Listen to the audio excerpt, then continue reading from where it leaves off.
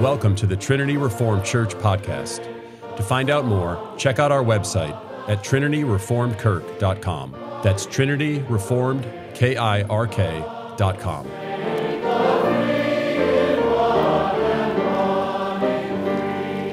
Inner Circle Syndrome.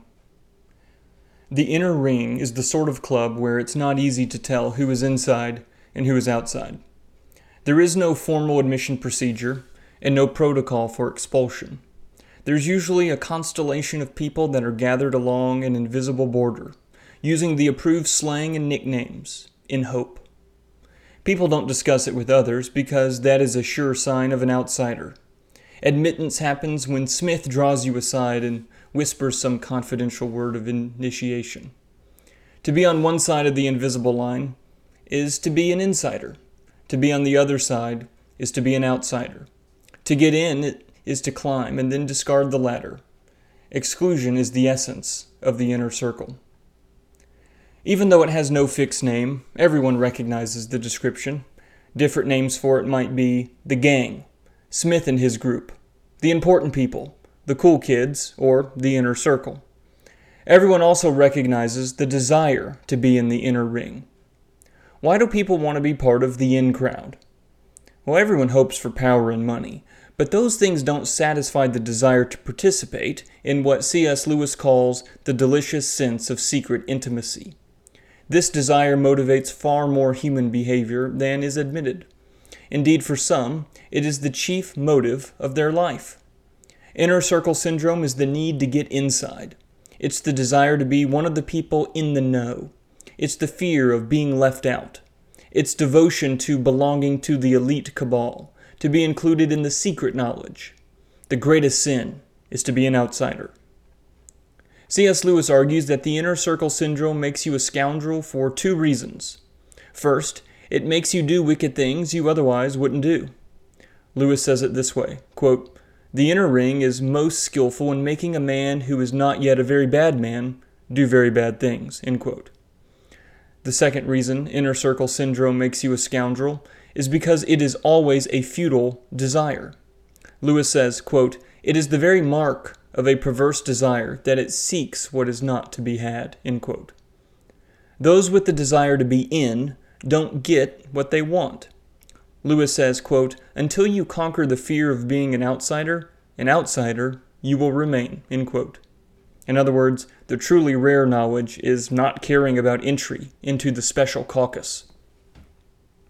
The desire to enter the inner circle is dangerous. It is egoism to shake off the friends you love, the friends that would last a lifetime, to seek the approval of the cool kids. It is fundamentally self-serving, which is why it is the sin of self-idolization. It values ego over love. It puts one's own idea of the self over faithfulness to God and neighbor. It wants the ego to have a place at the table with the elites, to belong to the right side of sophistication. Mark Studdock exemplifies the desire to be part of the inner circle. In C.S. Lewis's novel, That Hideous Strength, Mark is a soft, pacifistic, non-confrontational person who only wants to be part of Bellbury, which represents Babel. Mark defaults to fear and cowardice. His only principle is to take the calculated path that earns passage across the invisible line. Quote, "The citizen and the honest man, which had been awakened in Mark by the conversation, quailed a little. His other and far stronger self, the self that was anxious at all costs not to be placed among the outsiders, leaped up," end quote. To do this, he had to abandon his natural humanity and follow cold reason. Rather than governing his emotions, Mark eradicates them. He is led along by Babel and becomes a spineless follower. He justifies his wicked actions of writing media propaganda with the thought of, quote, "nobody ever again having the least right to consider him a non-entity or a cipher," end quote. It's easy to assume that inner circle syndrome is the problem of 14-year-olds. Certainly, they are in the midst of the struggle. You see it any time a group of teenagers are walking up a sidewalk, each subtly battling for a spot on the inside. But it's the sort of permanent desire that people don't age out of. It happens in every social sphere.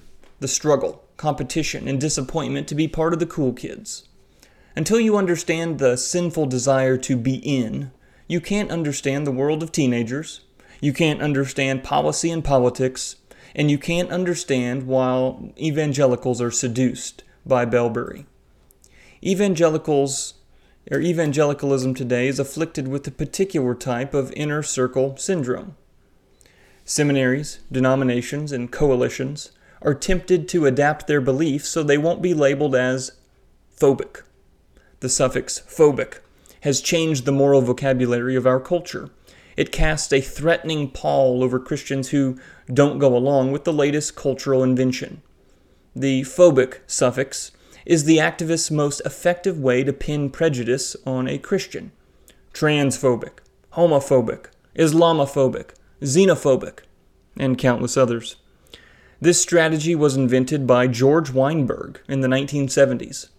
As a homosexual and a psychotherapist, Weinberg invented a new psychotherapeutic disease called homophobia. This shifted the problem.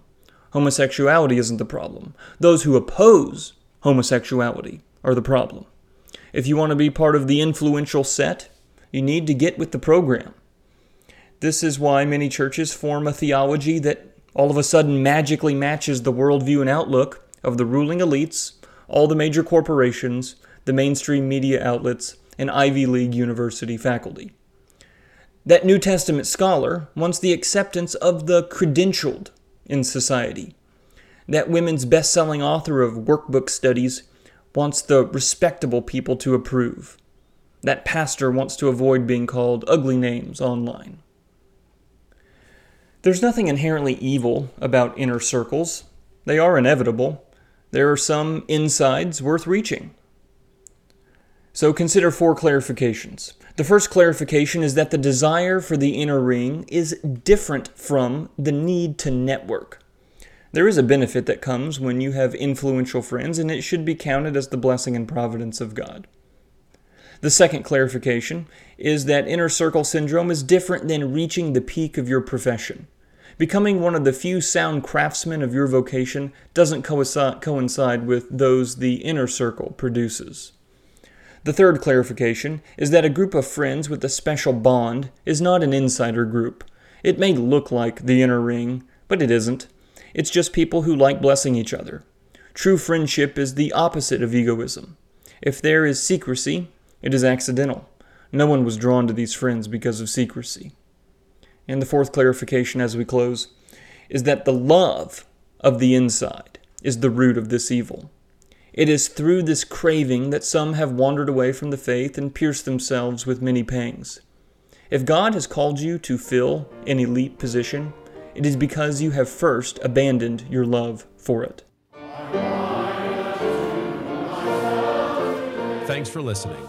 To find out more, check out our website at trinityreformedkirk.com. That's trinityreformedkirk.com.